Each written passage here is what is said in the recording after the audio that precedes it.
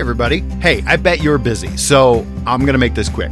My name is Jesse. I'm an elementary art teacher, so usually what that means is that I push my classroom from room to room on an art cart. So yeah, I'm literally turning cartwheels. I'm also a martial arts instructor, so I'm also doing cartwheels in the dojo. I'm a Comic-Con vendor, a husband, a pet owner, an illustrator, a college night class instructor, a brother, a puppet enthusiast, an uncle, a YouTuber, I guess, a son, and a podcaster, just to name a few. For me, the wheels are always turning. And in a world where more and more is being asked of us, it's enough to make your head spin. If you've felt overwhelmed and lost, well, so have I. And I don't claim to know the answers, but I'm happy to look things up. So join me at cartwheelspodcast.com for the latest episodes of the Turning Cartwheels podcast. I'd really appreciate it. You're listening to the Electronic Media Collective Podcast Network. Yeah, it's a mouthful. For more great shows like the one you're about to enjoy, visit electronicmediacollective.com. And now, our feature presentation.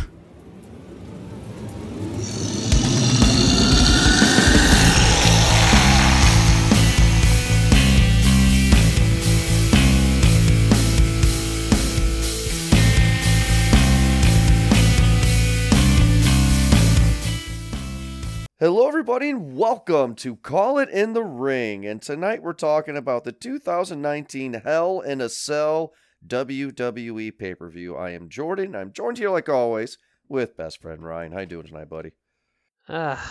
It's been a hellish week so far. There we go. That's a good one. We are reviewing what not only Ryan says, but a lot of wrestling fans say is one of, if not the worst pay-per-views in quite some time. Ryan, you said that 100%, right? I did, yes. And one of the things I pride myself on is that I'm a pretty, fair person. I like to give tempered responses. I like to think about what I say before I say it. And I'm not one who, speaks in hyperbole. But this pay-per-view made me question legitimately whether or not I wanted to continue watching the WWE. I pay for the network. I haven't canceled it yet, so obviously I'm probably going to still continue watching it. But for the first time since I came back to this stuff in 2017, I seriously considered just quitting. Now, is that because you did not get satisfied with the last match? Because I had a personal family issue, so I couldn't watch live on Sunday. I got a chance to watch the whole pay-per-view yesterday. And I gotta say, the last match definitely put a sour taste in my mouth. But the rest of the pay-per-view wasn't bad. Well, here's the thing. Okay, so the opening two matches, perfectly fine. The first one actually is one of the better Hell in a Cells I've seen since going back watching the pay-per-views. It is, I think, one of the best women's matches on a pay-per-view all year so far. And the second match was largely inoffensive, guys just running into each other. But I think after that it evolves quickly, and the last match really irritated me. Left me dumbfounded, angry, and just confused as to why that's the route they decided to take with that story. But yes, overall, I think because the first match was so good and the second match was better than I thought it was going to be, and then it just devolved from there. I think that also plays into the fact that I think this pay-per-view is pretty terrible. I mean, I'm not going to disagree with you, dude, that the pay-per-view was bad. I'm just saying, what you and a lot of wrestling fans are saying, oh, this is bad. It's just so terrible. It's like, is it because the last match was bad? Because there was a lot of interesting matches, okay? Let's talk about the first match. The match that you and I definitely praised. We had Sasha Banks versus Becky Lynch for the Raw Women's title. Becky Lynch comes out on top here. But this is a very good match, and this brought me back to old school Hell in a Cell, right? It just... Oh yeah, no, definitely. They're crazy spots all over the place. Like they're going the Meteora, the double knees through the table. That was pretty awesome. I've never seen that before. And then the chair spot where she like sets her up in a high chair in the corner and then does the running drop kick to her. That's pretty cool. Like that reminded me a little bit of I think it's Hell in a Cell 2017. Yeah, 2017 with Charlotte, Charlotte and no, Sasha. that's 2016. No. It's got the New Day and the Usos. I was trying to think. It's a pay-per-view that has Kevin Owens versus Shane McMahon for the first time. But the Usos versus the New Day, where I think it's the Usos trap Xavier Woods in the corner using kendo sticks, and they beat the shit out of him with another kendo stick. They take turns just whooping on him while he's in the corner trapped. Pretty good spot. Really enjoyed it. And the match overall was great. Like the back and forth, it was nice. I do not think Becky Lynch should have won. I'm not tired. I know you talked the last pay-per-view how you're kind of over Becky Lynch as champion and things like that. And I think that she should lose the title. I'm not over her as champion. I think she should lose the title. Just like I think she needs a little refresher, like a nice maybe one or two pay-per-view stretch where she has to, get her groove back like Stella, you know. And I think Wow. yeah, I know, bringing in old school from '98. Anyways, so I think that if she would have lost to Sasha Banks, it would make the most sense because Sasha's character is like she came back because she realized that she left because she realizes that she should be the top dog, but she was stuck in this like lower card tag team nonsense. And that's not who the boss is. She's the top attraction. And then she comes back and basically gets her ass kicked in two consecutive pay-per-views. And how do you believe that she's the top person? How do you believe she's higher on the card than Becky Lynch now? Because this is where Vince McMahon has always failed at. He never lets champions that he likes fail. He lets champions that he doesn't like fail. But Becky Lynch is not going to fail. I feel that Becky Lynch will be the champion until Mania. I feel they're going to build something back up. There has been rumors already around the internet that Ronda Rousey is looking to come back. There's also rumors of Nia Jax coming back. So you have two pretty big women that could be facing off against Becky Lynch. I think she's going to keep it because this is my evidence. Brock fucking Lesnar. Vince McMahon sucks Lesnar's dick dry. And then motherfucker's always champion. Wasn't he champion for 2 years as Universal Champion? I'm like a year and a half, yeah. I Like mean, a year come and on. 4 months or so, and then he got it back 2 months later. Isn't that stupid? Yeah, no, well, I think Brock Lesnar is kind of a special case onto himself because he's like a special appearance, like that's his contract. He does like, he gets paid per date, like I guess everyone gets paid per date, but like he gets paid to show up rarely because his cost is so high. It's like $250,000 just to show up or something like that. 500,000 if it's a pay-per-view, I think. Whereas, Becky Lynch, may be clearing $800,000-900,000 for 300 days of work. And so he's a specialty onto himself. But like even with Becky Lynch, it took like a Daniel Bryan, I don't want to say a Daniel Bryan-esque, I guess, but it took like a huge groundswell of fans refusing to accept the heel turn she had at SummerSlam 2018 to get to this point. And even then they still tried to shoehorn Charlotte into that spot because they really want Charlotte to be like the face of women's wrestling for them, as evidenced by her winning the title for the 10th time later on in the pay-per-view, just because like SmackDown's on Fox now, it's a wider audience. They want to put who they perceive as the best draws and the top high profile people on SmackDown, and they believe that she's going to be the one that leads the way and leads the surge into this new future. And she may very well be, but I find it boring and repetitive, and I don't like it one bit. Well, I'll tell you something that's boring and repetitive. Roman Reigns.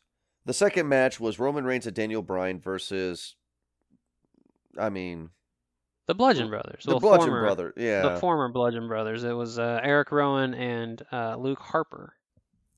Now, Eric Rowan with Daniel Bryan is fine.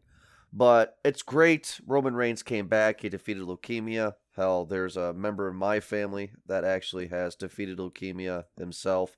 So I get it. But I'm over Roman Reigns because, like you said, the second match of the night was these people running into each other. And here's little mini Daniel Bryan who doesn't do anything. Bad match. Well, I'm not gonna say bad match. I think it for what it's supposed to accomplish. I think it was fun. It has that heinous spot where Eric Rowan snaps a pencil in two. That'll live in our memories forever. Mm-hmm. Um, my attempts at humor must not be going over that well, are they, Jordan? Um, no, I think for what it is and what it's supposed to accomplish, it's a side story for Roman Reigns. We all know that it's just biding his time until he gets pushed back to the top of the card, especially on SmackDown. He's gonna win. He is going to win that championship either at WrestleMania or shortly thereafter. Probably from Brock Lesnar. Who knows? He might lose it to Cain Velasquez for some godforsaken reason. But I mean, it's kind of a stopgap. It's a way that they could pay off that long-running who tried to murder Roman Reigns thing, that no one's gonna really remember or care about come Survivor Series. But yeah, it afforded Daniel Bryan the opportunity to turn face again, and a bunch of big guys running into each other. That's always fun. I guess. Not me. Not me. There's nothing to it. And when they tried to do somebody's trying to kill Roman Reigns thing, that brought me back to Stone Cold Steve Austin being ran over by the car. That's true. That would have been really funny if when they revealed the other tall, ginger, bearded fella in that one episode of SmackDown, if it turned out to be Rikishi. Right. That would be funny. Because Roman Reigns is related to The Rock. Yes, he is. And so is Rikishi. So is Rikishi, yes. But it would have been funny. And so are the Usos. God bless it. A match that wasn't even introduced. I'll just take 1 sec. Randy Orton versus Ali. I've always been a Randy Orton fan, and the match wasn't great, but I thought the finish was nice with Ali. That's what I wanted to talk about, was how Ali, looked like Ali was getting the upper hand. He jumps through the ropes, he does a little spin, and when he jumps in the air, that's when Randy Orton gets the RKO. Love it. Will say, though, that I always hate when he does his Viper coil thing, and then he tries to hit the RKO, because he never fucking hits the RKO when he does the coil. Just stop doing that. Well, he's letting them know that it's coming. That's just poor gamesmanship on his end. I guess, or just don't do that, because you go for the RKO as soon as you do the coil, and then it's stupid. Remember wrestling back in the day was like, oh, here they go. They're gonna do the special move because they're telling us. It's just boring. I mean, this match itself was, so-so, whatever. It was kind of boring. But that's just kind of Randy Orton's MO now, I guess. When I stopped watching wrestling when I was a kid, he was just becoming one of the bigger names, one of the top guys, whatever, getting it pushed in, one of the main eventers. And so, I never really got the full Randy Orton experience, but watching it now, he's the elder statesman. He can basically do whatever he wants, and it's not going to matter. They could put him into a top tier storyline or a mid card, and it's not going to matter in the long run to his character. So most matches where it's not an important match, like the one versus Ali, he kind of just never leaves first gear. It's slow. And then Ali is a high-paced, high flyer, jumping off top ropes, whatnot. I don't think their styles mesh well enough for them to ever have an entertaining match. The only way I can think that they would have an entertaining match is if the storyline, which again, as you said, this match was not announced. It was set up in the pre-show, I do believe, when Randy Orton interfered during an interview with Ali backstage.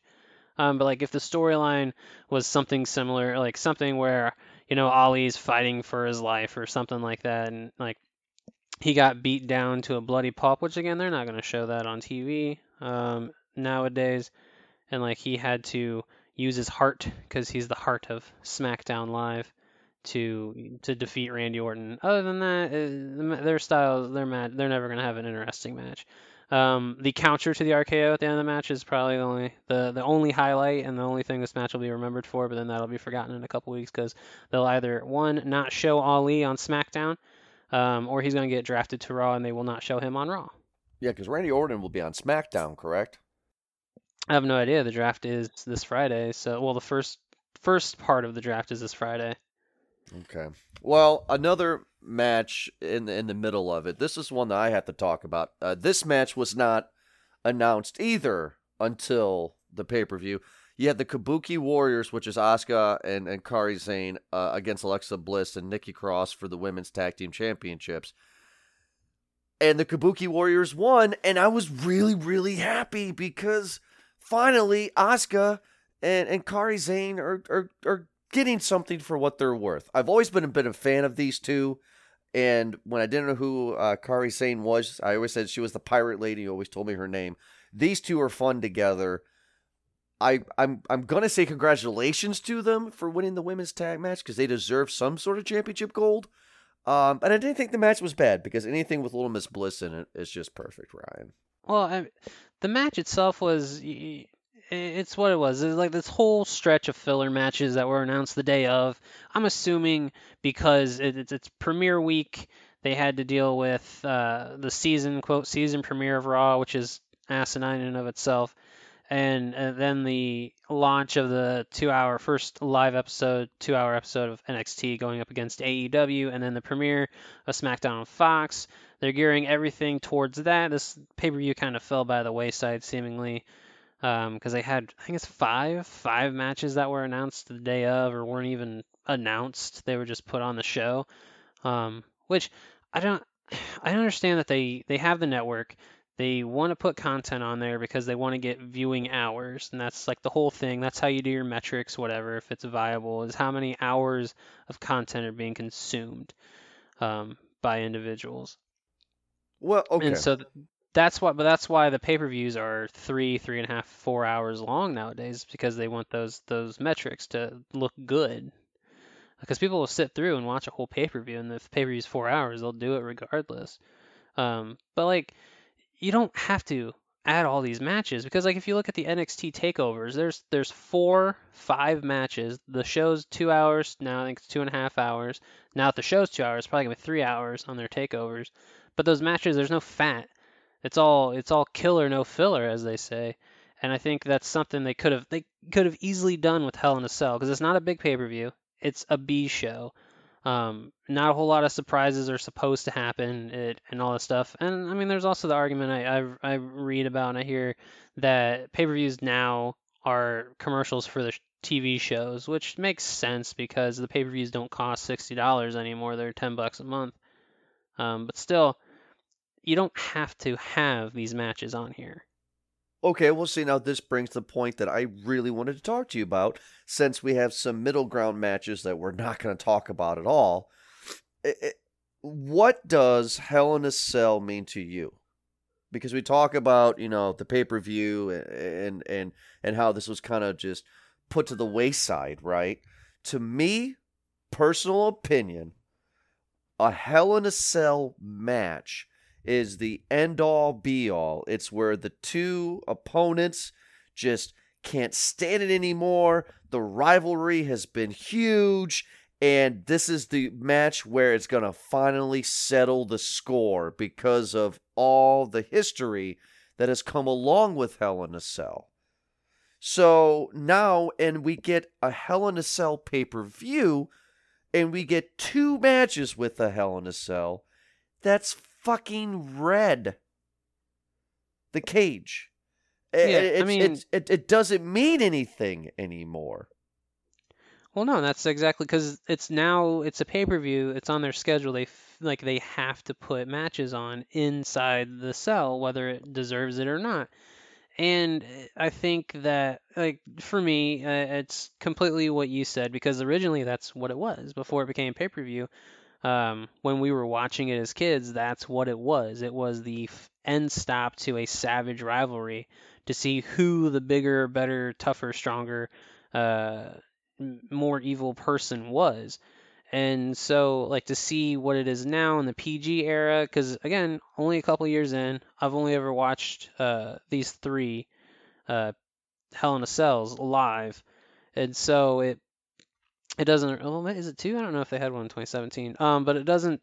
Yeah, it doesn't get that scary aura across anymore, that foreboding element. Because I remember being a kid, 7 years old, watching the very first Hell in a Cell live in your house. I don't remember what it's called. Was it called Hell? No, was it called Hell in a Cell? I don't know. No, Anyways, no. It was Bad Blood. Was it Bad Blood? Bad Blood, and then the famous one was King of the Ring '99 with Foley and what was that? 98. King of 98. King of the Ring 98. Yeah. No, but I remember being 7 years old and being scared shitless at the end when Kane appeared, because I had just watched these two men destroy each other, The Undertaker being a badass the whole time, and then red filter, fire, Kane comes walking out, and The Undertaker's scared out of his mind, and like, I don't know. I don't get that feeling anymore. I don't get that. And again, I get it. I'm an adult. I'm gonna look at it differently now. But still, I want to feel tension. I want to feel something. Well, actually, I felt a little bit of tension with the Becky Lynch Sasha Hell in a Cell match, and that means something. That made sense. But how do you have a pay-per-view called Hell in a Cell and only have 2 matches be inside the cell? I don't want every match to be in the cell. Then that would be ridiculous and ludicrous. But, I mean, you would want all the main rivalries that have been, culminating at this point to be settled here so they can push forward to Survivor Series, to get ready for Rumble, to start new stories for Mania. You would think that Hell in a Cell would be the concluding chapter of what's been going on since Mania. You know what I mean? I just think they missed the ball. No, I think they missed a shark on this one too. And so if they just took the pay-per-view off of their calendar and replaced it with something else, it would benefit greatly. If they had this as a special attraction match again, like they used to. The color of the cell doesn't bother me one bit. It can be red. But I was also a fan of the blue barred steel cages. So like the fencing, I think they look pretty cool. So like the red, it does. I'm not saying like it looks great. I don't think it's an improvement over what we have. I don't think it's such a detraction that it's something you should change automatically or as fast as you can. All right. Well, okay. Well, anyways, back to the women's tag title match. Again, boring. Serviceable. Nothing great about it. We have a heel turn, I guess, between with the Kabuki Warriors, which is a name I hate, because I don't understand why they felt the need to push and force Asuka and Kairi Sane into a tag team together, unless it's because they're both Japanese. That's exactly the reason. And I would hate to say that because that sounds, I don't know, I don't want to throw the word around, but, kind of racist. Oh, they're Japanese, so they must be friends. That's basically what it boils down to. But then again, there's imperialism because they're Japanese people managed by an English woman, and that's just history right there. The title win comes out of nowhere. There's no really any build because the Kabuki Warriors were supposed to win the titles from the Iconics, but then the Iconics lost them to Bliss and Cross, and it's just nonsense for the sake of nonsense. It's a title change just to change the title, just I guess to create something, but I don't know. Call me old school. I feel like you need a story to make it important, to make it impactful, and there's nothing here. Call me old school. Let's not have a women's tag team championship. It's not there yet. I'm not saying that the women aren't there yet. We don't have enough yet. And you only have the one title, so they're going to go to Raw and SmackDown. And then WWE, which is famous for contradicting itself, says that if you're drafted to SmackDown, you stay on SmackDown. So that means if the Kabuki Warriors get drafted to SmackDown this Friday, that means the women's tag titles will only be available on SmackDown, allegedly. I mean, I'd imagine they would either, well, because back when they had the original draft in 2002, the undisputed champion Triple H, he floated the between Raw and SmackDown, and then like that title went from show to show until they had the storyline where Brock Lesnar's like, no, I'm good. I'm gonna stay here on SmackDown. I don't want to go to Raw. And so that's when they gave Triple H the World Heavyweight Championship. And they've ran with the two top titles on each show since then. So like maybe they'll just let the titles float around like they did back in the day. But I think like they had a tag team scene. They were trying to build it up, and then they just when the Iconics became champions, they just kind of stopped. They just stopped building it, and that's because they want to give the mid card women something to fight over. Because they all can't be main eventers, but they all want to give them something to do to keep their names out there. So when the main titles storyline has resolved itself, another competitor can step up and take that loser's place to fight for the top title. But how do you keep them? What's a good way to keep them visible if you're not good at writing women's storylines? Boom, give them a title fight over. It's a very easy thing to do because everyone can relate to that. You know what's not an easy thing to do? To watch the next two matches with the Viking Raiders. Oh my God. Viking Raiders and Braun Strowman. Look, I have nothing to say about this match. Really, I don't. Braun Strowman, I'm sick and tired of it. He can't get anywhere that I want him to go. The Viking Warriors, no interest in the Viking Warriors at all. I hate tag team gimmicks. I hate them. I've always hated them even when I was younger. Well, see, I didn't watch these guys in NXT. Apparently, they were really really popular, but I didn't watch them in NXT, so I don't see what the attraction is with these guys. They're big and burly, and they can jump off the ropes, which is pretty cool. But I've seen other people do that, and it's not like super impressive to me at this point.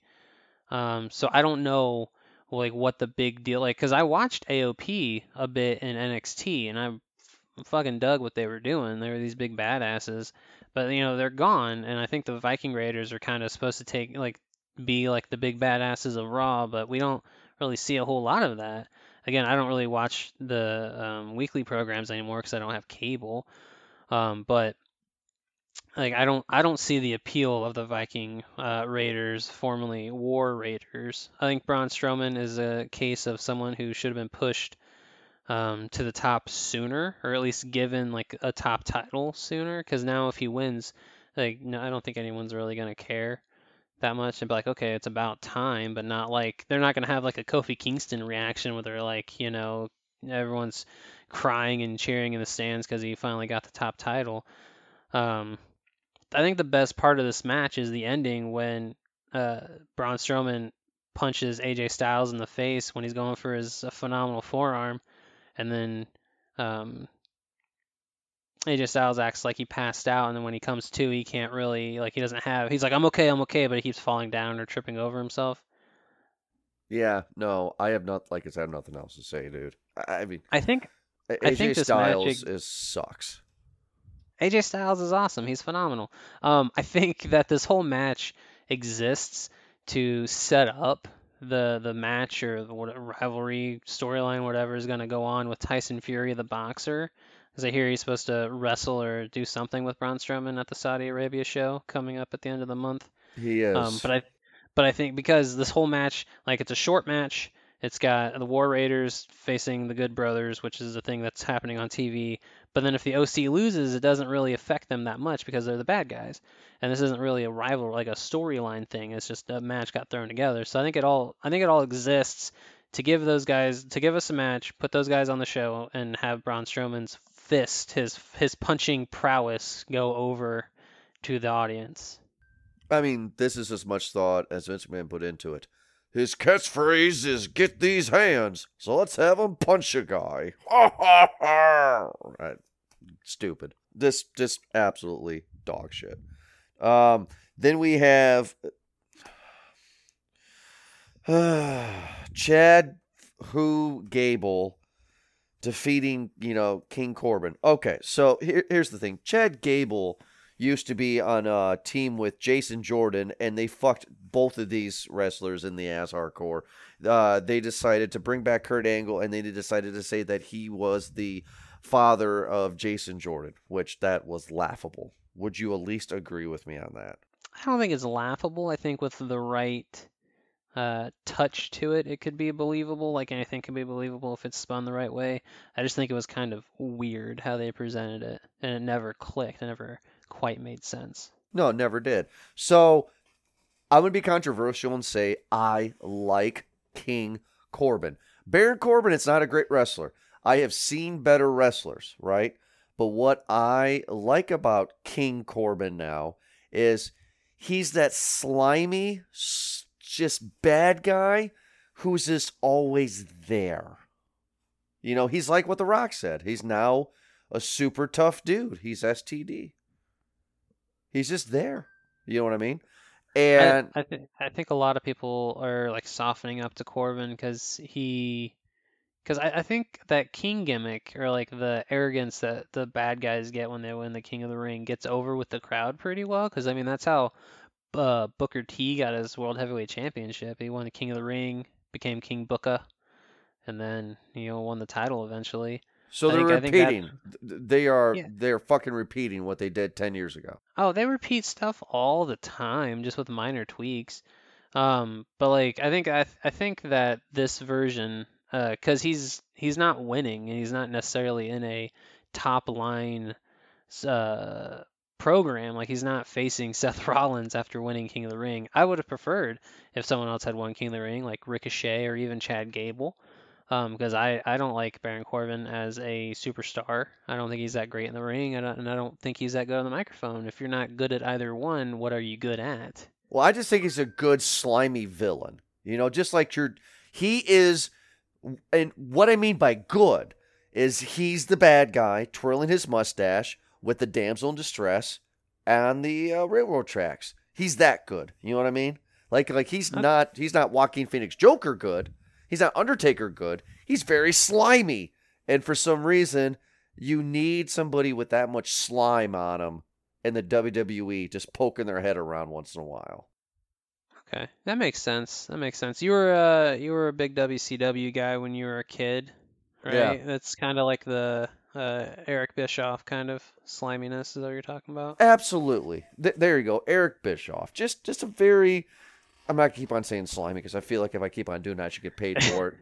But just that asshole that's just there. And when I first started watching wrestling again, I was annoyed as shit by him. You know, what was it? The Constable? Is that what he was called? Yeah, Constable Corbin when he was GM of Raw. You see, there you go. That's how stupid he is. Every time something new happens, it has to be that something, his name. Constable Corbin, King Corbin. Like it's just he's just a clown. He's Doink. He's Doink the clown. It's branding, man. You got to brand. You can't call him something else because then everyone's gonna forget the Corbin aspect. Right. You know. Well, the thing that I disliked about this match the most, though, is that like Shorty Gable, as I'm assuming his name is now, or Shorty G, whatever they're gonna go with, Chad Gable, he beats Baron Corbin with a roll up and then celebrates like he had won the World Heavyweight Championship. Right. And because he shut Baron Corbin up, but he didn't. He got a sneak victory. And this is one of the things I'm talking about. Like these matches, they don't need to be on this card. They don't have to be on the show. Because this is I think one of the only ones on the main card that was added that has an actual rivalry going on. Because again, they wrestled each other for the King of the Ring, and then they had like a little scuffle the next week.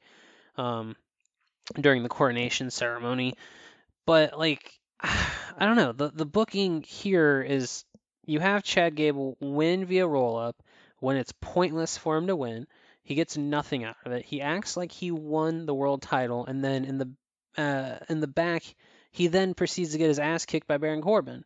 yes. Like, what did we accomplish? We already know Baron Corbin's a bad guy. We already know he's evil. We already know he's petulant.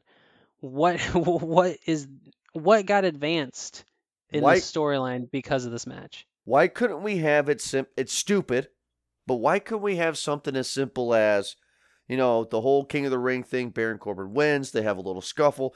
Why can't Baron Corbin say, hey, you want to think you're tough, Shorty Gable, whatever mockery he wants to say to him, let's just have him say, you and I in a Hell in a Cell.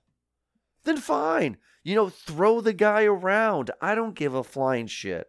But then, like, if you have Chad Gable win a Hell in a Cell match against Baron Corbin, and if he wins it in a certain way, then maybe the guy will have some clout. But unfortunately, like I said at the beginning of this match, Chad, who the fuck cares Gable? Because he's going to be quickly forgotten just like Jason Jordan was. Quickly. Who's not going to be forgotten? Go ahead. All they have to do is give Chad Gable a clean victory. That's all they have to do. And They won't do it. rivalry... I know, because he's short. Is that the only reason? Because he's short? Yes. The guy has proven that he's like one of the better wrestlers they have on their roster. Okay. Like from a technical and athletic like aspect. He doesn't have the look, and I don't know how he is on the mic because I don't think I've ever heard him give a promo because they don't give him time to do that. But like he has demonstrated time and again that he's one of the better wrestlers they have. Okay, well tell me this, then we got to move on. Do you think Stone Cold Steve Austin is a great wrestler? Yes or no? Don't thought, just yes or no. Yes. Really? Okay. Do you think The Undertaker is a great wrestler? No. Do you think Kane is a great wrestler? No. Do you think Hulk Hogan is a great wrestler? No. Okay, so you said 3 no's out of the 4, right? You said Stone Cold, right? I think Ric Flair is a great wrestler. Sure, but, again, my question was, but my point was, is that Vince McMahon doesn't care if they're good wrestlers or not. He cares about what the character is and what they look like. That's what he cares about. Because if he cared about wrestling, Brock Lesnar would not always be the champion, goddamn always. Stone Cold was a great wrestler, fine. Undertaker, not that great. Kane, not that great. Hulk Hogan, not that great. But Hulk Hogan was on the poster of every single WrestleMania for the first 8-9 years. So, what doesn't make sense to me, again, another segue, Charlotte Flair getting the 10th time women's champion. I don't know. The last time I saw Charlotte Flair in a great match was it TLC or was it Evolution when she had that ladder match with Becky Lynch last year? Evolution. What a great match those two had. What a great rivalry. Those two should have been in a Hell in a Cell against each other. Fuck, it should have been them and Sasha together. A triple threat. Great. She won. She's going to be on SmackDown. She's going to be the face. Great. Bayley's not the face. That's awesome. At least Bayley had a title run for a little bit. It's just... No, so I agree with you completely. I don't understand the layout of the match because most of it was Charlotte's a good guy, Bayley's the heel, and you would expect the heel to be dominating the face, but it was the other way around. Charlotte was being very vicious the whole time, which is what you'd expect the bad guy to do. They had Bayley working Charlotte's leg for a long time in the match, where I don't think Charlotte really worked the leg to her advantage for the figure 4, and I just don't understand why they don't run with Bayley, because Bayley's good. Bayley's good. I'm tired of Charlotte Flair. Didn't care for this match. Moving on. Okay. A match that you don't care about either. Seth Rollins versus The Fiend. So I don't know how long we're going to talk about this one. I don't. Oh my God. So here's the thing. You said I did not care about this match. I do care about this match. I dislike the match. I think I care about it so much that it made me question whether or not I wanted to continue watching wrestling or watching WWE. Fine, I retract my statement. I don't care about Seth Rollins. And I was interested to see what they were going to do with The Fiend. I was hoping, are they going to have The Fiend win? And if they do, what is a Fiend WWE Universal Champion going to look like? How's this going to look? Like, I'm really excited for it. What I call bullshit on. We all know, and the people that are listening to this show know, that wrestling's not real. They don't actually punch each other. I'm not going to get semantics with you. It's not like UFC. But to see a guy running around a steel cage with a Halloween mask on, constantly getting curb stomped, repeatedly, 10 times, I think, in a row, and he just constantly gets up, really does say, we don't give a shit about the product. Oh yeah, no, definitely. I completely agree because you're there. This match helped no one. It hurt both of the competitors in the match. The storyline is that Seth has to go to a dark place to overcome the Fiend, and that's fine. That storyline is fine. However, this is the first match in the rivalry, so it should not be inside a Hell in a Cell. Shouldn't be at Hell in a Cell, and it shouldn't have this violence to it. Because yes, he has to go to a dark place, but he's supposed to be the one being terrorized. Logic would dictate the story would go that he is going to lose his title here because he has to overcome something. All right, you can't just put the first roadblock in the way and have him barrel through it like it's nothing. You know, that is I feel insult number one. Number two, I don't know what their plan is now with the Fiend because I'm not saying that he's unsalvageable. You can do, you could find some way creatively to resuscitate this character, but he's been diminished to such a capacity after only one match, well, two matches, I guess, because he did beat Finn Balor at SummerSlam. So two matches.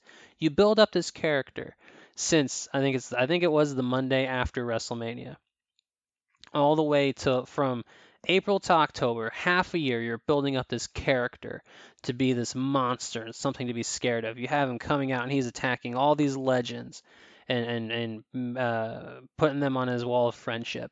And then you just do this to him. It boggles my mind why anyone thought that this was the right approach and the way to go. Like I thought this match should have been 5 minutes, maybe 7, because he's the Universal Champion and he beat Brock Lesnar a bunch of times throughout the year, you know. But you have it be majority kind of a squash match where the Fiend is just toying with Seth Rollins and then he puts him away with the Mandible Claw. Now I think that the neck rake, whatever, neck breaker, I don't know what you call it, the thing he does where he twists their neck. No, not the Sister Abigail. No, not the finisher. Like the part where he like kind of pretends to snap their neck. Oh yeah, that was actually really cool. That was the only part of the match I was like, oh god, that looked painful. Right. I think that's dumb. I think he shouldn't do that anymore. Or if he does do it, it's like a post-match beatdown thing, because like just doing it in the middle of a match and then his opponent is fine, like he can walk around after that, it diminishes the impact of that move. It makes it it look stupid. Good point. Don't get me wrong. Good point. I never saw that before for the Fiend to do that, so that's why I was like, oh, that's interesting. You said 2 points. You said number 1, number 2. I got a third point for you. You ready for this third point? Okay. Are you ready? I think so. Okay, great. Tell me one fucking Hell in a Cell match in history where the ref called the match. 2018, last year, Braun Strowman, Roman Reigns. Brock Lesnar breaks in, attacks everyone. Fuck. Whatever. Come on, not like this. Not like this. 2 years in a row. Yeah, no, well, yeah, it's never ended by what I thought it was a DQ because the referee stopped the match. And it was a DQ. Well, it's just a referee stoppage. I don't know if it's considered a disqualification, but the commentators didn't really say anything about it in terms of if it was a DQ or if it was a referee stoppage. So what are we as the viewers at home supposed to take it as? And I took it as it was a disqualification. My first reaction was, what the fuck is going on? How can you be disqualified in a Hell in a Cell match? And also the reason why the commentators didn't say much is because I heard Jerry the King Lawler say 4 times in the pay-per-view, oh, I was there for the first Hell in a Cell match. He said the same thing 4 times. You clearly can tell that these assholes are reading off a goddamn script. They just took me out of it. And the last complaint I have is the stupid red lighting. Look, he's supposed to be... Oh, God. Look. I get this is supposed to be like this demonic creature monster thing. I get it.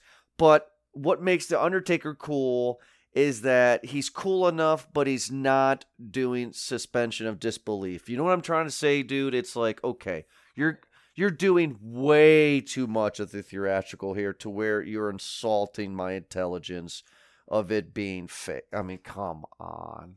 Like, why the red lighting? It was annoying. It was annoying.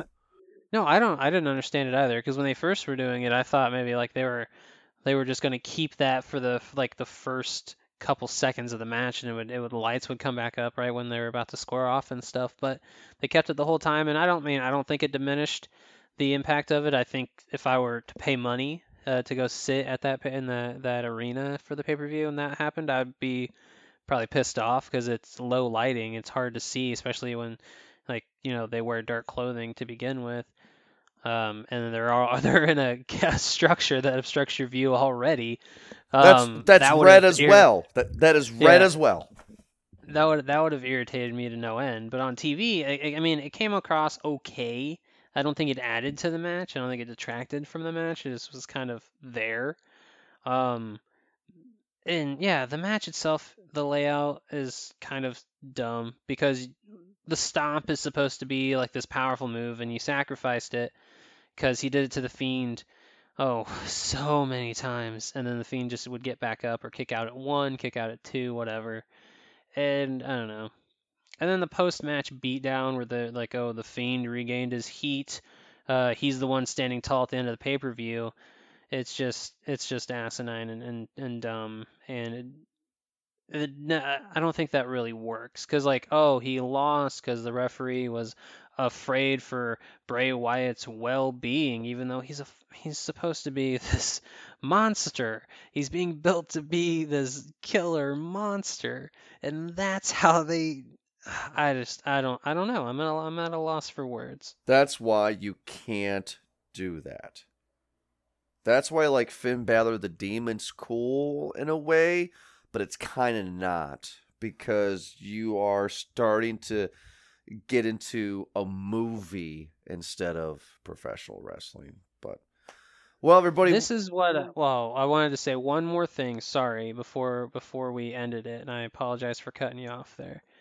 What I had imagined, I think the thing that depresses me and disappoints me the most about it is I thought that they were going to let The Fiend be champion on Raw, because you have this really great, interesting, intriguing character where it's a Jekyll and Hyde thing, where you have Bray Wyatt, who's now not the cult leader, he's a split personality, where he has, Bray Wyatt, Mr. Rogers sweater wearing, Funhouse, Firefly Funhouse host, and then you have the Fiend who heals people when they let him in, and he could be just running rampant on Raw and attacking people and control, being a monster like he is, and it gives you an opportunity to build up a babyface, a good guy to come in, maybe WrestleMania, maybe SummerSlam next year, to take the title away from him, and then you would supplant. You could use Bray Wyatt and the Fiend as this merciless heel character to put someone new, someone younger over. Someone maybe like Aleister Black or Ricochet or another NXT call-up or something like that. But no, you ruin him in just one match. You throw all of that out for nothing. I don't know what you want me to say on that one, pal. I mean, I'm 100% agreeing with you on that one. So, just sad. Yeah. Well, everybody, thank you so much for listening to this most recent episode of Call It in the Ring. We'll be back in November for our Survivor Series pay-per-view. So, again, if you are new to Call It in the Ring here, you have myself and Ryan. We also are on Movie Guys Podcast, and we sit here and we review the current pay-per-view that just got released for WWE. And we want to say thank you so much for listening to this episode. Make sure to check us out at movieguyspodcast.podbean.com, on Apple Podcasts, on Stitcher, on Spotify, on iHeartRadio. Just search for Movie Guys Podcast. You can find us on Facebook. You can find us on Instagram and also Twitter. Just look for Movie Guys Podcast. We're the logo with the popcorn with the headphones around it. And also check out our brand new podcast network, EMC. You can Google, find them on Twitter. Thank you so much, everybody, for listening. And Ryan, I will talk to you next month for Survivor Series. Have a good night. In the future, roving bands of comic book podcasts will savage the wasteland, once known as the Internet. One podcast, the Grawlix Podcast, may not be the biggest, may not be the funniest, may not be the most well-spoken. Wait, what was my point again? Oh yes, the Grawlix Podcast. Listen to it at grawlixpodcast.com. That's GRAWLIX podcast.com. You're listening to the Electronic Media Collective Podcast Network. Yeah, it's a mouthful. For more great shows, visit electronicmediacollective.com.